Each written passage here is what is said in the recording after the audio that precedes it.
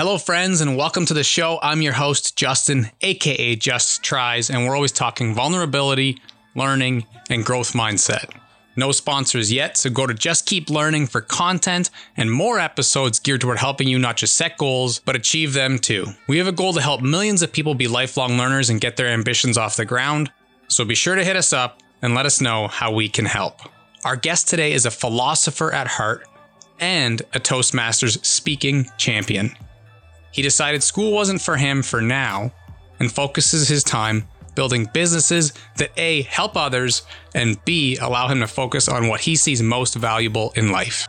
In this episode, we have great conversations about resilience. As an immigrant to Canada who didn't speak English, we also discuss starting on social media and how to be patient while finding your focus. He's a great role model for the modern entrepreneur as he is always building, measuring, and learning while asking, does this help my community? Please welcome to episode 10 of the Learned podcast, Noah Merriby.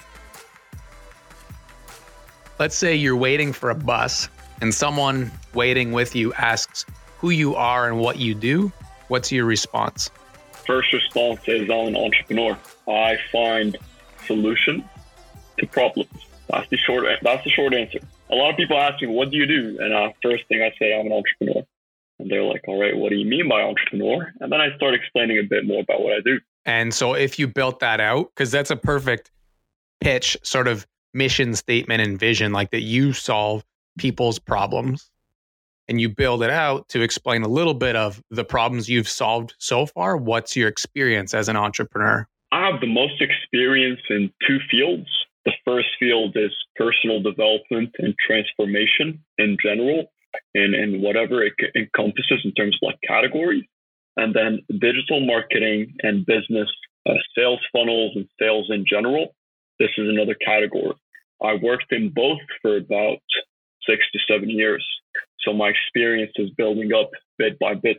In terms of how you got to that point, like, and you can go as far back as you want to like little Noah growing up with dreams and goals to where you are now. What's kind of that short life story that got us to this place you're at now?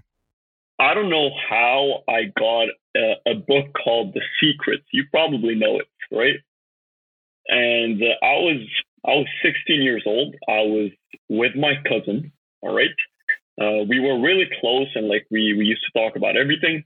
And I think I found the book. I found the book at my sister's place. That somebody bought it for her and she never read it. And I took the book and I started reading it. And I finished the entire thing in like 1 or 2 days. And then I went to my cousin. I'm like, look, we need to talk. And we were at the beach and I sat down on the table. He was in front of me and I just slammed the book on the table. I said, this is it. He's like, what do you mean? I started explaining that, your thoughts, eventually they manifest into things. And of course, it's a lot more complicated than that. When I think back at how I used to interpret The Secret, it was kind of childish, but I was 16. I didn't know any better. And but that book, it showed me that I can dream and that I can use my imagination to start creating a future. Whatever I wanted, to really just imagine, and then I can start working towards it. So I started imagining. I started thinking, where do I want to go? What do I want to achieve? And things started to build up. Back then, I just wanted to join law school and be a lawyer because my sister and my brother, they're lawyers. And obviously, hey, that's the obvious thing to do. But then I was like, no, I like speaking. I like writing. I like talking to people. And things started to change. And then bit by bit, I started reading books, started reading a lot of books, watching videos, taking courses. And bit by bit, I started building this knowledge. And with it came a vision of where I want to go. So it all started with one book, to be honest, started with one book. And it was just a chain of events that brought me here today, really. I think anyone who thinks of The Secret in general terms, they think of that idea of manifestation, dreaming big, and if you envision it, you can achieve it. What are some of those dreams or visions that you've had over the years? First was to come to Canada, and I did. It took me 3 years. I had the goal. It took me 3 years. But then I came to Canada, and when I landed here, it was one of my favorite memories. I can remember it so vividly. Something that I did. Second thing I wanted to do is I had a fear of public speaking. I couldn't speak in public. I couldn't even raise my hand in class to ask questions, literally. And the day I spoke in the district competition and the international speech contest in front of hundreds of people, like my speech, Justin, was about imagination. And I said to people that day, hundreds of people, and I said to them, I said, I imagined myself on that stage months ago. And that's why I'm here. The third thing is I wanted to build sources of passive income so I can stop worrying about working for money and then doing something I'm passionate about, having the power or having this freedom to do something I love, make money out of it, and then have my own time to work on what I'm passionate about. And I think those are the three major pillars that started in my head. They started in my imagination and they became reality. Let's go back for a second to the idea of setting the goal to come to Canada. Where were you and what roadblocks were in your way to get to Canada, and what did you have to overcome to make that a reality? So I was in Lebanon beforehand, and I grew up there. I lived there my entire life. First obstacle was obviously English. I learned Arabic, and in school we learned French. So my education was French initially, and I had to pick up English. So obviously I started watching a lot of movies with no subtitles, reading books, watching YouTube videos to kind of pick up and learn the language. I started just messaging people online, people from Canada or the US or the UK, and just, saying I want to get to know them better and then get on the phone with them and talk, and I started building that. And my brother has been living here for almost 20 years now, and he helped me a lot throughout the process. But it wasn't easy and it was stressful. It takes time, it does take time. A lot of people were skeptical. I was skeptical at one point, but I just said, if you really believe in this and you put your heart and soul into it and you try your best and you keep trying, it's going to work out. To the point where I had my backpacks. I had everything packed. I had all my stuff packed even before I got my visa to Canada. So it was a no-brainer. I cut all the ways out. I was like, this is the one way I want to take, and I'm going to do my best to take it. I'm going to try my best. And it happened. There's a lot of obstacles. I think the obstacles were more about when I came to Canada, when I got here, because even though I have family, my brother drove me to Ottawa. I chose Ottawa as the city, and he dropped me off in an Airbnb. And he said, all right, you have the Airbnb for a couple of days, and then you need to find a place. You need to get a job. You need to register in school. You need to do this, and that. And keep in mind, that's me coming from a background where I was living with my family. I had my mom doing my laundry for me, cooking food for me. I had my car. I had everything. I was comfortable and the life was easy. And then I came here, a completely different country where I know nobody. I didn't know how to cook. I didn't know how to do my laundry. I didn't know anything. And all those obligations got thrown at me all at once. And it was a bit stressful, but I had to go through it. I had to learn, and I did. And, you just build your character through those experiences. Thinking of the second pillar that you mentioned, going into public speaking, why do you think prior to setting that goal, you were so nervous to speak in public? I think it was due to bad experiences I had in school. When I was younger, I just couldn't speak in class much because I was afraid that I would say a wrong answer, that I wouldn't really know what to say. I was always nervous if the teacher would ask me to go on board and try to solve something. I was like, I don't want to mess it up. And then people would laugh, And that it kept building up throughout the years. that at one point it just became who I am. Yeah, it's neat that you just brought up school, because a big part of this podcast is bridging the concept of learning and education with mainstream media, be it podcast, video, blog, trying to bring them together a little bit. And so you just brought up some school experiences. Tell us a little bit about other things that maybe happened in school that kind of formed you into the person you are. I hated bullies and bullying in general. When I was in school, when I was about 11 or 12 years old, I was friends with what you call like the popular kids, right? I had 7 or 8 friends, and we were just running everything. But they were bullies. They didn't bully me. Like, I was part of the group, right? They didn't bully me, but I saw them bully a lot of people. And one of my friends, I still talk to him to this day. He might watch this episode maybe. He was coming from Australia. He was new to school, and they bullied him so hard, and I just couldn't stand it. And at one point, I said, no, like, stop. And I said, if you keep doing this, I'm not going to talk to you guys anymore. I'm going to be friends with him. And that's what happened. I became friends with him. So then they started bullying me. And that chain, even though it didn't feel good that, people were picking on you, but I knew deep down that I made the right choice. And years later, they ended up, talking to me and saying, hey, like, some things happened in the past and we want to be friends again. They were a bit more mature and I was a bit more mature, and it happened. But the experiences, they have an effect that never leaves your mind, It's always in the back of your head some way, somehow, but it shapes you. The reason why I got into personal development and transformation especially is because I know a lot of people can go through experiences, especially at a young age,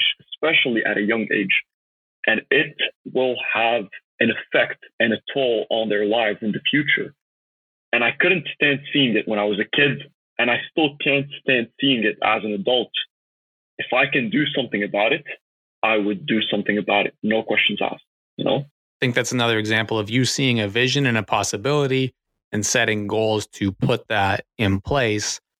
What about maybe a positive experience or something you remember from when you were younger, learning something that has helped you in a positive way? I had a high school teacher. Her name was Mrs. Samia, and she loved me a lot. I still talk to her to this day.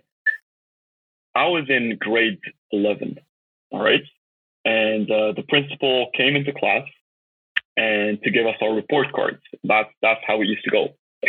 And they do it in order. I don't know why they do it in order, from like top report cards to the bottom. And we were about 30 students in the class. And like 10 report cards in, I didn't get mine.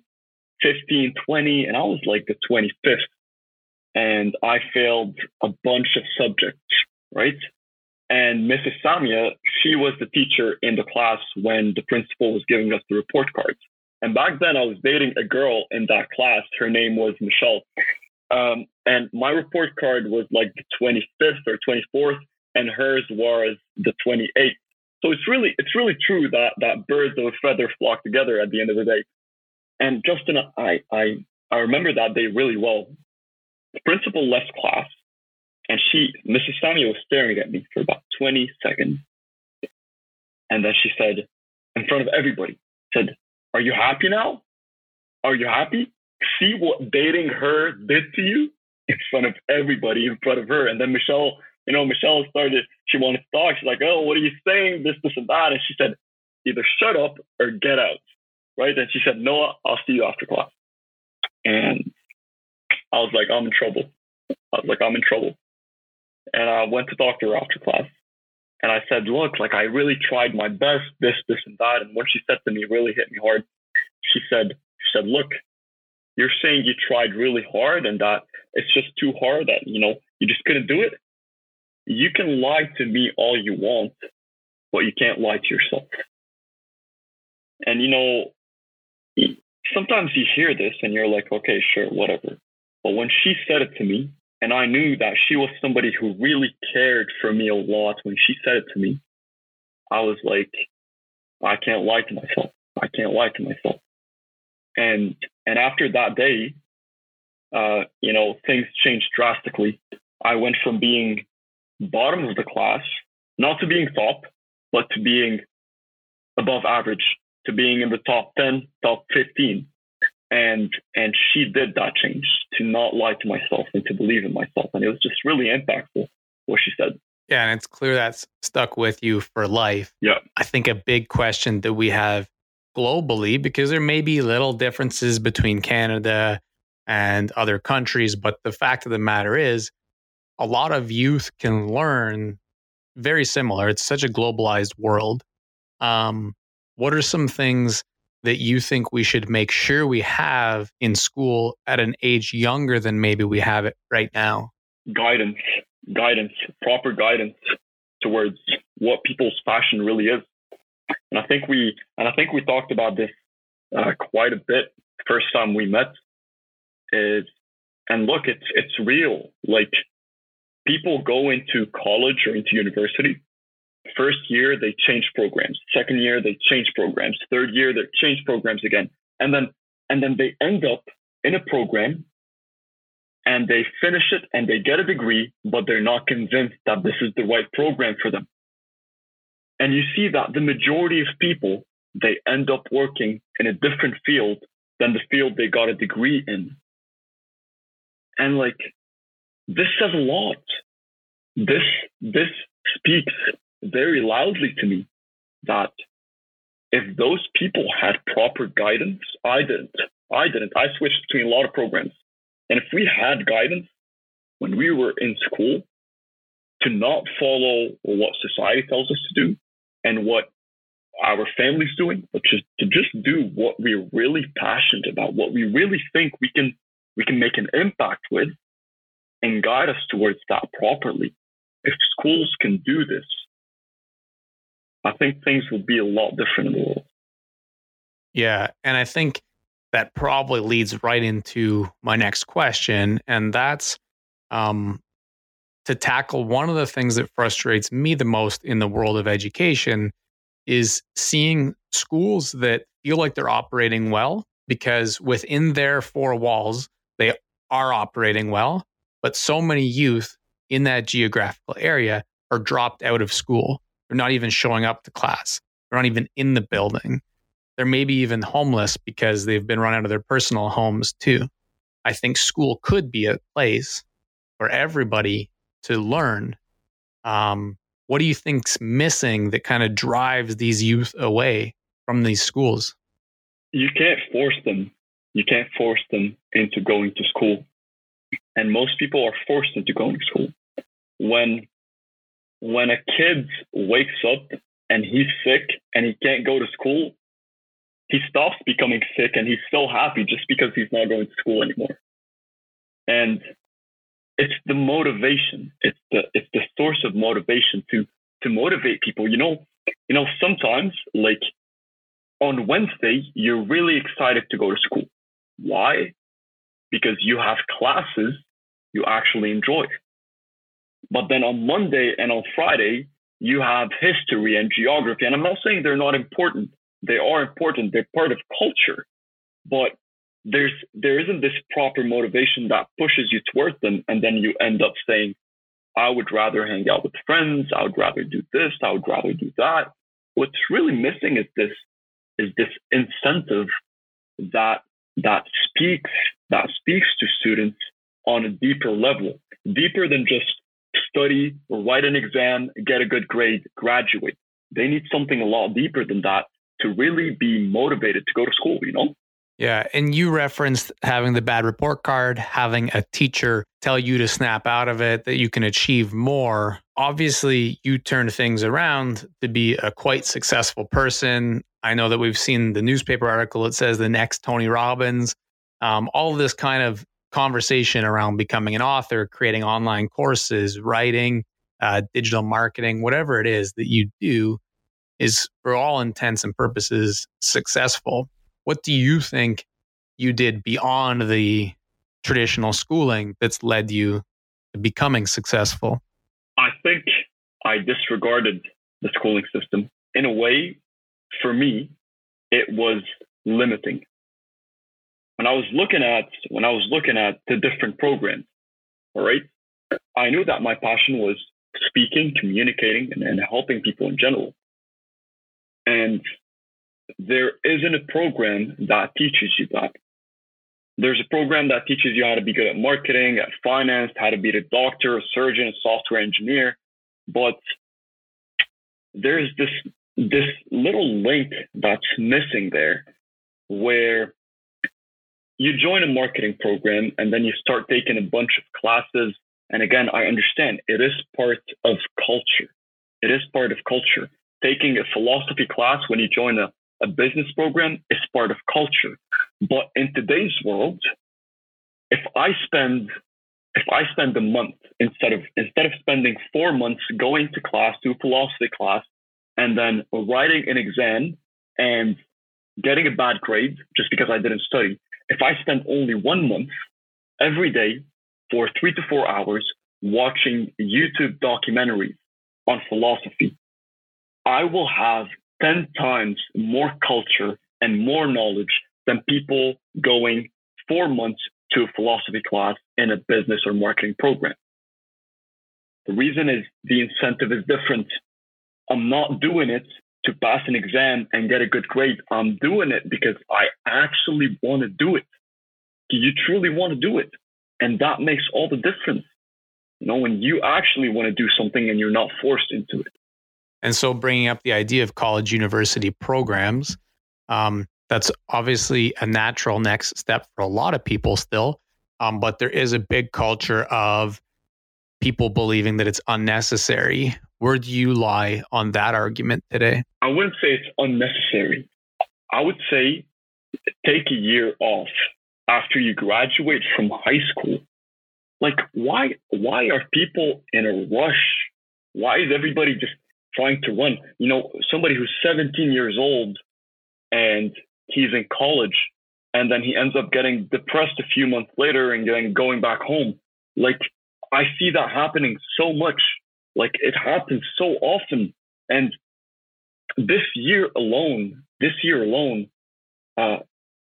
how many cases of suicide were reported at the University of Ottawa, for example, was mind-blowing for me. And most of them were first-year students. Like, if they took a year off, if everybody just doesn't rush into school, take a year off, go try to do something, go travel to Thailand and go backpacking and see what you actually want to do. Go try and start a business and see what you can do there. Don't rush yourself. Take some time off to really figure out what you want. You want to join a marketing program, spend 3 months as an intern, work for free for a marketing firm and see what it actually is before investing money and 4 years of your life into a program and then ending up 4 years later saying, you know what, I don't really like the program. I don't really want to work in marketing. But that makes all the difference. Take a year off. No rush. 1 year, 2 years. Take some time off. Like, people are in a rush. I don't know why. I really don't know why. We don't want to go too far down the idea of speculating. We're not trained psychologists, psychiatrists, but I think mental health is definitely something that's close to both of our passions and both of our hearts.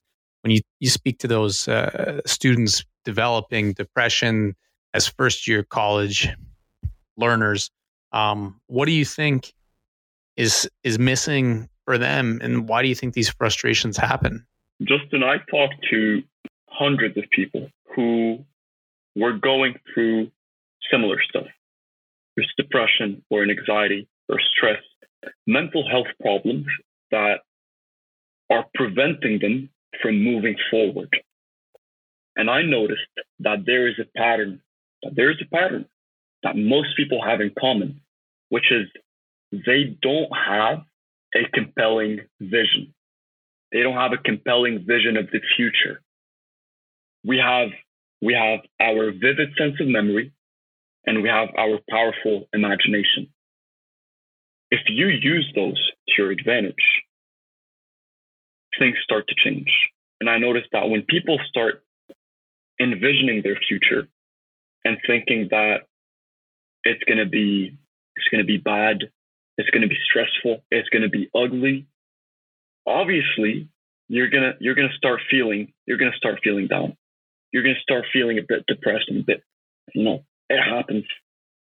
But when you're feeling down and you close your eyes for a second and you think about where you can be in a year, you think about this future vision that's so compelling for you, that moves you when you do this. And I'm not just, this is not just, it's not just words, like it's science. When you do that, your entire body chemistry would change. So the idea of having a vision, at first I have my vision board right behind me. And the idea of having a life vision that's compelling, and that moves you, I think is a pillar. I think is a big pillar that people need to focus on. What would be an example of ways to help craft that vision? Really take a piece of paper and take a pen, all right? Put your limitations aside. Let's say a genie appeared in front of you and said, I can grant you as many wishes as you want. And then write down how you would live your life if there were no limitations. And I'm not saying that you're going to achieve everything you wrote, all right? What I'm saying is our true limitation is right here. We limit ourselves. And when we separate ourselves from our subjective perception of the world, of what we can achieve and what we can't achieve, and we write down what we want, I promise, I've seen so many people doing this exercise, even when I was talking to them. And as they were writing, they started smiling more and more and more. When they finished it, they had this big smile on their face and they just couldn't shake it. And I'm like, what happened? You were so sad 3 minutes ago. What happened? And they're like, I want this. And I say, go get it. Just go get it. Yeah, it's one of my favorite things to do with students when people ask, well, what's the one thing you love to do most? Give me your client avatar, so to speak. I'm like, 19-year-old, just got out of jail, struggled with addiction, serious trauma, thinks they can't achieve anything, hates themselves and thinks nobody likes them and nobody appreciates their skills and abilities. Sitting with them, maybe nice weather would be good too, at a park bench and mind mapping where they could go if they crush their goals. It's my favorite thing to do in the world. So I hear what you're saying. I think one thing that we won't go too deep on, but that you do have a world of experience in, is philosophy and meaning, which ties really closely to what we're talking about. Why do you think a little bit of an understanding in philosophy can help these people? Because it's the basis of everything, really. Like every single branch of science started as a philosophical idea, right? And look, building a vision and dealing with problems and having a life vision and finding your passion, those are not easy things to do. It's not easy to find your passion. You need to be at a certain cognitive level. You need to have certain knowledge. You need to adapt your brain to think in a way to be able to find those answers. And philosophy just does that perfectly for you, because you can have a question, like a really weird question, is time an illusion? Is time an illusion, right? And you go and you start reading what philosophers talked about time. And when you do that, you don't just get the information, but you also get the way they're analyzing the information. And when you do it often, you start picking up the way they're analyzing information. And then you start using it in your life. And I think it's crucial, because once you do that, then the questions you get in life and the answers you kind of draw out of these questions are on a different level. It's definitely something that I think we could talk about for so long. You have a wealth of knowledge. I hope people get into your content in that area, especially things that you're writing and working on right now. It's pretty cool. Do you want to speak to your most recent publications in that area? the most recent publication is The Pursuit of Meaning. It talks about the philosophy of life and existentialism. And I had a lot of positive reviews. A lot of people read it, and it was absolutely mind blowing for me when people started saying a lot of amazing things about it. So I decided to put it for free. So right now it's free. Whoever has an Amazon Kindle account, they can borrow the book for free and read it. Really, it's the reason, when I wrote the book is not simple. It's not easy to read, and it took me a long time to write it since English is not my first language. But I focused on introducing a lot of philosophical ideas. So when you read it, not only will you expand your cognitive horizon in terms of philosophy and culture, but you get to the end of the book with a good understanding of how you can find your passion or your meaning in life. And that's really what the book is about. Yes, that's just perfect thing for people to check out. So what about other people's books? You mentioned The Secret earlier.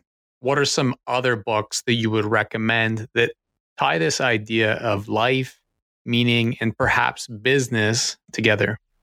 Especially for people who are starting out, who just want to start, this is not a book for people who are already established in their lives and whatnot. The book called Awaken the Giant Within by Tony Robbins. You Awaken the Giant Within. It's an incredible book. I read it also when I was about 17 years old. And the main thing it talks about is belief, is your belief. And really, when people start changing their beliefs, a lot of things start to change. So Awaken the Giant Within is top of the list. I do. I used to have a lot of physical books. Now I got an Amazon device, so I just read on it, really. I think it's one of those things that actually brings us to a cool middle point in the podcast. I like to talk about digital debates or debating on topics. And one of these topics is the idea of consuming versus creating. I think that when people are starting out in the world of online business is something that they get torn between how to set up for success. So how do you feel when it comes to consuming other people's content like Tony Robbins' book versus creating your own? They go hand in hand. Life is about balance. Yin and yang, it's all about balance. If you're consuming all the time and not creating, you're out of balance. If you're creating all the time and not consuming, you'll run out of creation. But when you're consuming and then you're taking whatever you consumed and then you get innovative and you get creative and then you create, you get into an infinite cycle. You consume, you create, you consume, you create that perfect balance. You got to have the balance between consumption and creation, really. Do you use any strategies to make sure that balance exists? Whenever I read books, first I highlight all the information. And as soon as I'm done with the book, I usually do a summary. So I summarize the book in about, I usually do a mind map and then maybe 1 to 2 pages. And then I try to see how I can apply what I learned in my life. That's talking about nonfiction books, right? Right. And it worked. It really works really well. I see a lot of people, they read book over book. And I used to do that, by the way, when I was younger, and I said, I want to read a book a week. I used to even finish a book in a day or 2 days. But then ask me about that same book a year later, and I'll be like, oh yeah, I read it. And you're like, okay, so what is it about? I'm like, I don't really know. I can't remember. And that makes a whole lot of difference.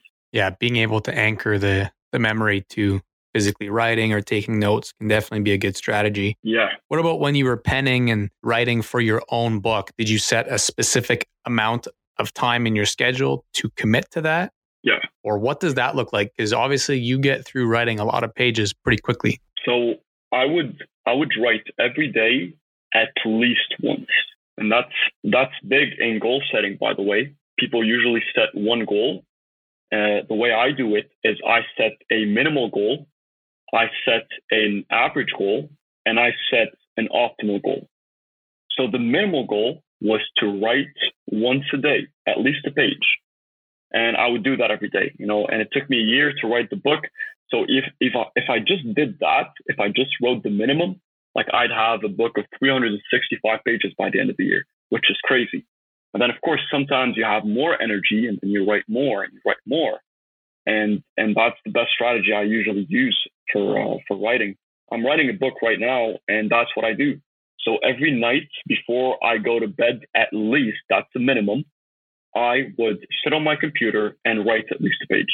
Yeah, I like that. I know Jerry Seinfeld was asked about how he creates momentum in his work.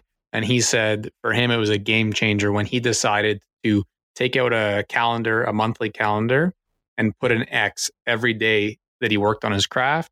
And his goal was to get that chain going as long as possible. Okay, so a few other debates that we see in the world of online business. So one is the concept of going niche, super niche and narrow. People say you need it for algorithms and analytics versus going broad and more general around your personal brand. It really depends. It really depends on what you're doing and what you're trying to get into and how you're trying to get into it.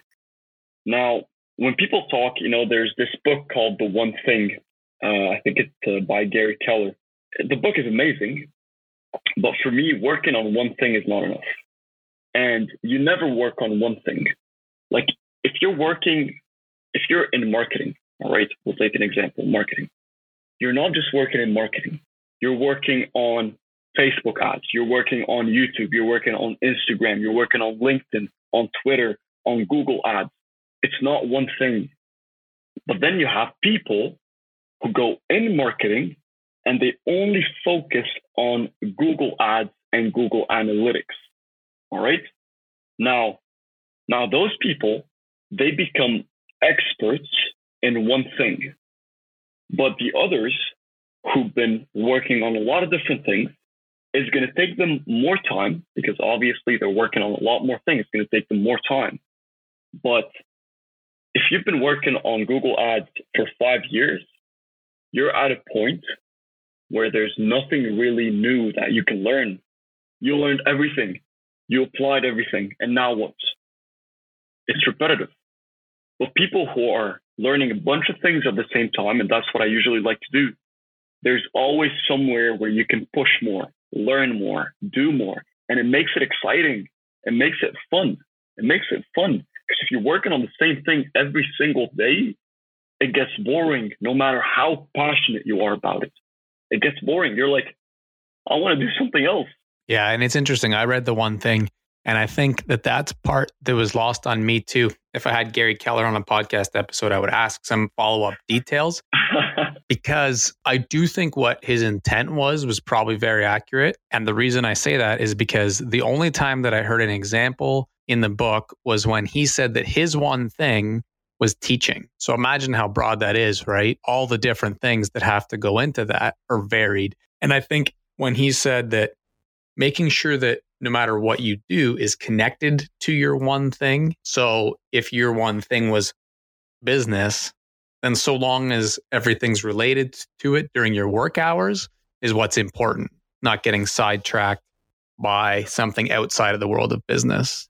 So I think we're a lot closer, all of us, in that belief than far apart. But I did find that was a little bit of an annoying thing in terms of reading that book. Absolutely. It's a little bit similar, but different. The idea of when you're starting out in the world of social media, because we're thinking about, youth who maybe haven't started their Instagram account in the area of fitness, let's say, because they just haven't started their online business, but they're about to jump in. And they're nervous about quality versus quantity. What would you say to them? Quality is important and quantity is important. But at the end of the day, if you go into social media and you're aiming to predicate your success upon how many likes you're getting, don't get into the game. Don't get into the game. Because you're not going to get recognition until you've been adding value on a certain platform for a while. Once you've been consistent enough, and Gary Vee talks about this a lot, he did maybe like 1,000 YouTube videos and barely got any views. And then at one point, it broke through and he started getting bigger and bigger, you know? So regardless of the quality at first, regardless of the quantity, if you want to start a social media account, when it's not personal, it's not just about you, when you want to start an Instagram account to actually build something, to build a business or build a brand or build something you're passionate about, make sure you're doing it because you just love it, because you just love doing it. Not just because you want to get people to like your stuff. Be in it for the right reasons. Yeah. And another debate that we hear a lot is the idea that it's important to plant flags on all of your platforms, LinkedIn, Facebook, YouTube, Twitter, Instagram. We could go on, obviously, versus the idea of really focusing on one and building out from there. How do you feel about that? Focusing on one. I focused on Udemy, which most people, won't do that because obviously it was related to my work. But I grew Udemy to such an extent. I'm almost at 100,000 on Udemy, and then I leveraged Udemy to grow my YouTube, to grow my Instagram, to grow everything else. And it was much easier.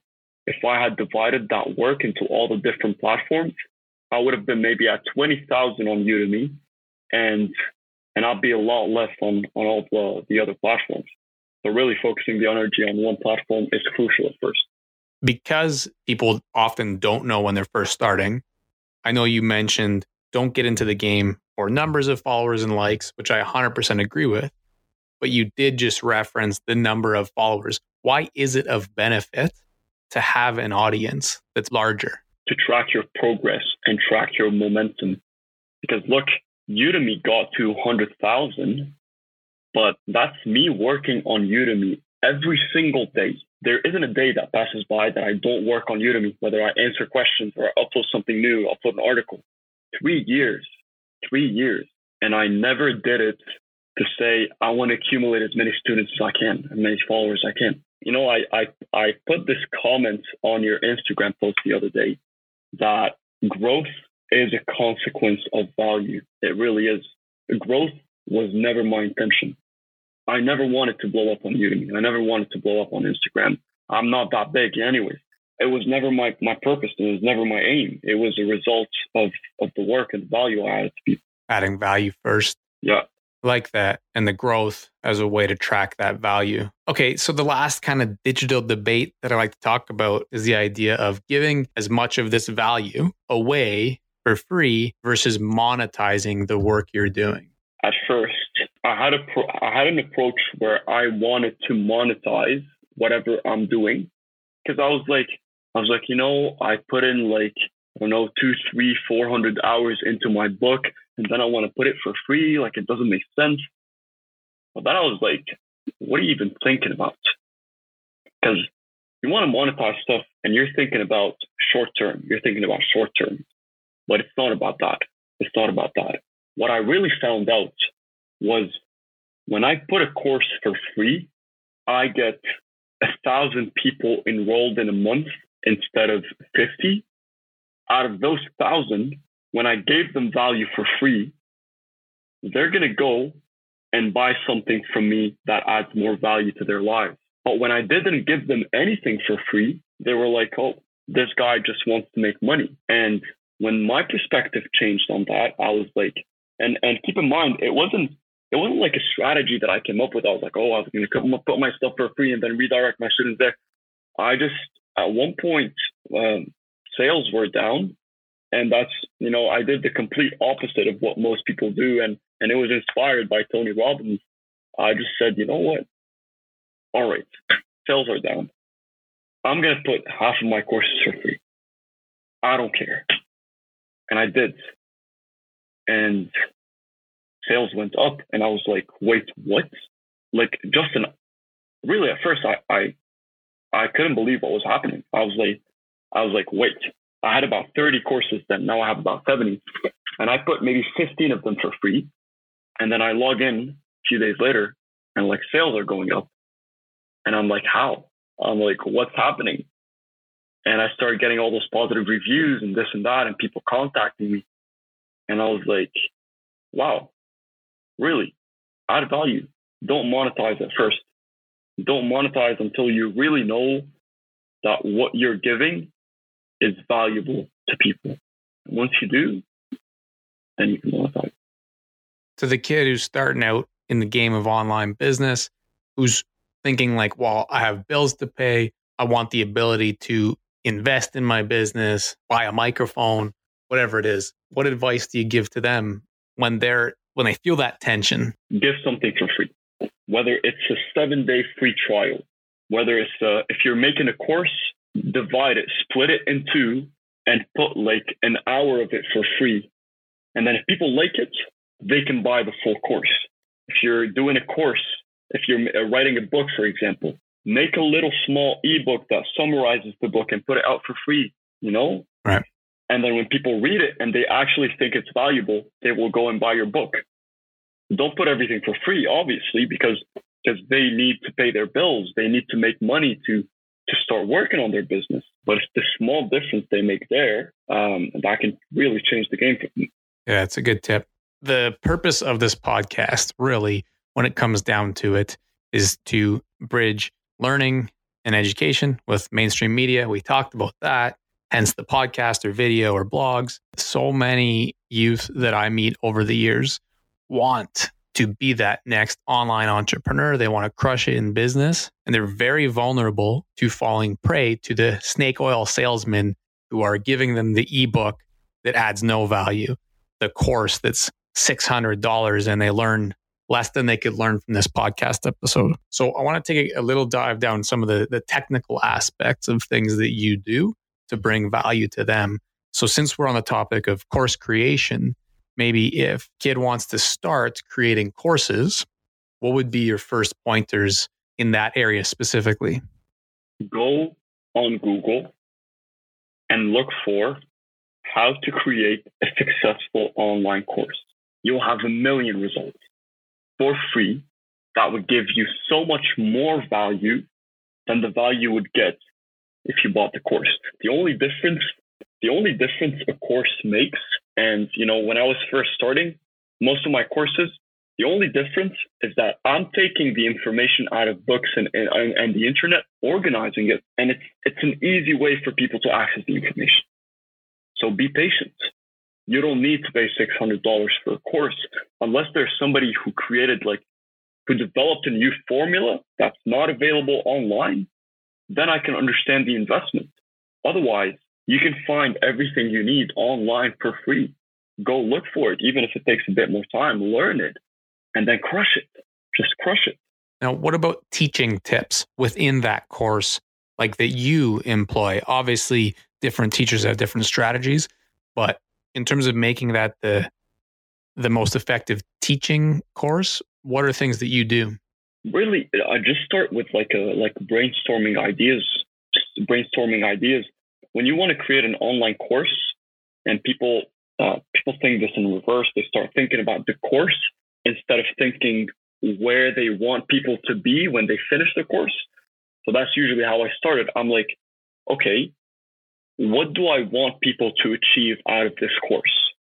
And I write this down in the middle of my mind map. And then I start building my course around it. Always focus on what you want to give people out of the course, not what you want to give to people. Right. The journey. Yeah, the journey. Absolutely. And would you suggest using something like Udemy as a good place to start building courses? To start building courses, Udemy is a very good place to start. Skillshare is also a very good place to start. Learnfly.com is a very good place to start. And really, like for any courses or blogs, there are platforms where you can write and you can create and you can eventually monetize, and they work well. But in the long run, when you start creating your own work, it's a better idea to have your separate platform. But that's down in the future. Let's focus on step by step at first. Have you taken any courses yourself that you've liked? Yeah. I've taken a sales course by Tony Robbins online. I loved it. Like, Tony is just really good at what he does. I bought a bunch of courses on Udemy, Some of them were good. Some of them weren't as good. Almost none of them were astonishing. Not in terms of value, like there's a lot of value, but in terms of quality. So most of my courses on Udemy as well, they're presentations. So it's a presentation and I'm talking and explaining what's written in the presentation. So in terms of value, Tony Robbins has a bunch of courses and they're not really expensive.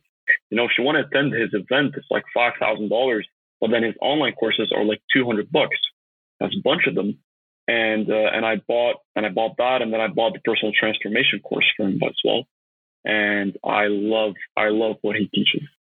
Is his course, so obviously you liked it, you think it's good value on $200. Is it set up like a video and then a written word and video and written word? And you know, if people are looking to expand their knowledge in that area, get a subscription to, you know, the masterclass platform. I don't know if you're familiar with it. Yeah. I got my subscription. It was like $240. And from the first class I took, Justin, I promise, it was by Christopher Voss. He's an FBI investigator who teaches the art of negotiation.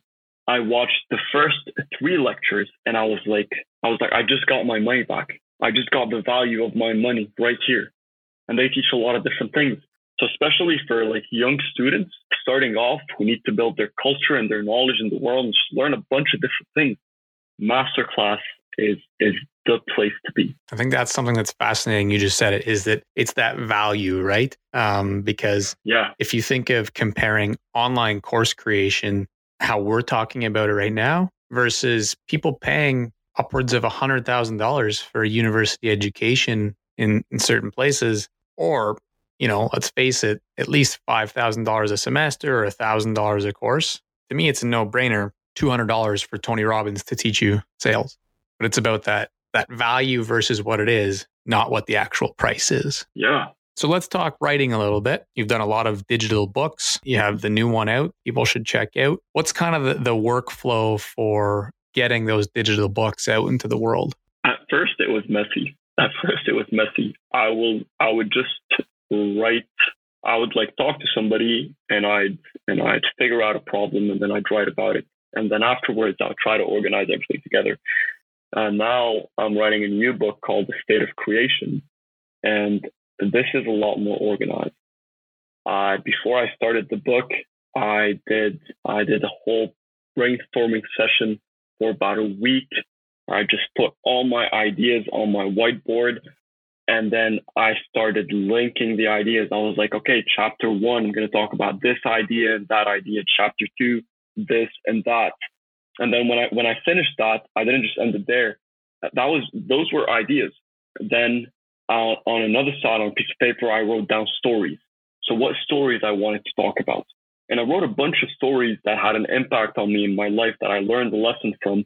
Then I was like, okay, this story is chapter 1, this story is chapter 2, and the same thing for exercises and formulas and systems. And even though it took me a week, but now I would sit down, I'd literally just open my notebook, I would look at what chapter I'm in, what I haven't covered yet, and I would start writing about it. So it's a fascinating way to really write a book, just organize everything. In terms of somebody not knowing how to upload the book or like some of the techie processes, they could Google it. But what are some tips that you might give in terms of the process to make a digital book? Download the Amazon Kindle app. That's it. On your computer, you would write your book and the app would do everything for you. They would organize the book and they would just give you the digital product ready and published on Amazon. It doesn't get easier than that. It's free. It's free. Makes it simple enough. Yeah. If you create the online course, you have the book, you've got some content out for free, you're starting to build your business, and you want to start marketing it. What tricks would you tell people to start being able to market their business? They need some time to test their marketing strategies. And that's really something I didn't do at first. I started my first company when I was like 18 years old. I remember really well. I put one Facebook ad and I put like a $20 budget. And then I got almost no impressions and I didn't get any sales. I spent 4 months working on this project, and then $20 in marketing, and then it didn't work. I was like, oh, nobody likes it. I guess I'm just going to drop it. 4 years later, and I started working on other businesses, and I launched my first ad, and it didn't perform well. I did something different. I refined the ads, and then I put it there again, and it didn't work. And then again and again and again, and I kept refining it to a point where now I have ads running. I have ads running all the time, and I get like a $0.01 per click, which is insane. But I spent a lot of money to get to that point. So when you start growing your business and you want to start expanding, if you launch a marketing strategy and it doesn't work, it doesn't mean that your business is not working, that your business idea is not good. It just means that your marketing strategy wasn't as good as you hoped to be. So refine it and test again, refine it and test again until it works. That's the best advice you can give for everything, right? Like win or learn and continue to learn no matter what. Yes. So I always like giving one little scenario that ties a lot of the things that we talked about together. In this scenario, you have an opportunity to be a guest teacher for me for an afternoon. You go into a jail and you meet, let's say, 18-year-old male who gets out of jail in 6 months. He wants to build a YouTube channel and a business on his passion for cars and hip hop. How do you coach him on whether or not it's possible when a lot of people tell him it's not realistic, and what steps to take? I would let him speak a lot more than I would. Even though I'm doing the coaching, I'd be mostly listening. Because in his situation, he first needs somebody to listen. Most people who get in such situations, they've been told what to do and what not to do most of their lives. And rarely did they have somebody sit down and genuinely be interested in listening to them. And he's going to tell me about everything. And I don't know exactly what I'm going to say in between, but I know that the last thing I'm going to say to him or her is that no matter what people say to you, that I believe in you. I believe in you. That's something most people in those situations never heard before. Nobody ever told them that they believed in them, and therefore they didn't believe in themselves. And they sometimes just need one single person to tell them that they believe in them, and then they start believing in themselves. And when they start believing in themselves, they start changing things, and they start working on things, and they start changing their lives, really. Definitely the absolute most important part. And as they buy in and they say, okay, Noah, I'm so grateful that you believe in me. I believe in myself now. What should I do to get started? What would you give them in terms of steps they could take? I had a coaching session today, maybe 3-4 hours ago, and the guy he's from Colombia, and he wants to be one of the top civil engineers. He wants to have one of the top civil engineering companies in the country, in Colombia. And I literally said this to him: go on Google and write down how to start a civil engineering business. And that's what I would say to everybody. If he wants to start, doing a YouTube channel related to hip hop or whatever he wants, I have no idea how he can do that and promote it. But what I know is there's a lot of people on Google and on YouTube who can show him how to do it. And when he knows the steps, when I come to you and I tell you, first you need to do this, and then you need to do that, and then you need to do that, then you have your steps in front of you, then you start getting encouraged. Really, just Google it. Just Google it. Yeah, self-learning. I think that's been a consistent theme throughout this. Believing in yourself, finding meaning, and self-learning can't be underestimated. In terms of being a good listener, I like listening and hearing other people's stories too. What's your big vision? What's your big goal for the future for Noah? The next Tony Robbins. It's funny that they mentioned it in the article because it was in the back of my head. I have Tony on my vision board, and that ties up to everything we said. It really just started in my head 4 years ago, and I'm really not going to stop until I get there.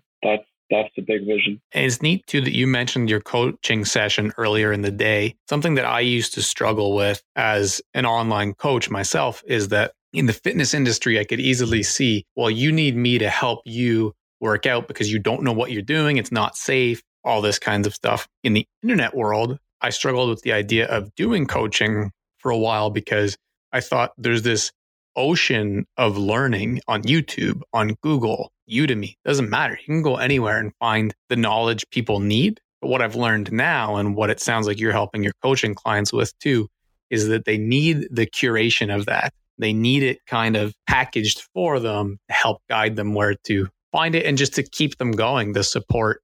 Yeah. Okay, so I have 4 questions that I like to ask people that are the same, and it ties all the interviews together. So I'll go fairly quick through them. Number 1 is, you're leaving a piece of advice for the next generation. What's that one piece overarching that you're making sure to leave behind? Get the idea that limitations are a thing out of your head. Believe in yourself and achieve everything you want to achieve. One thing that you yourself are learning right now. What I'm learning right now is the importance of daily habits. The importance of daily habits. What you do every single day will dictate who you become in the future. How are you learning that, do you find? It's just some little tiny habits that I started changing. Instead of taking a warm shower, I started taking a cold shower. Instead of going to the washroom and spending time on my phone scrolling through Instagram, I have an app called Peak that trains the brain, little brain games with memory and agility and emotions and all that. And it's those little changes that I'm adding, journaling, meditation, little changes that I'm adding every now and then.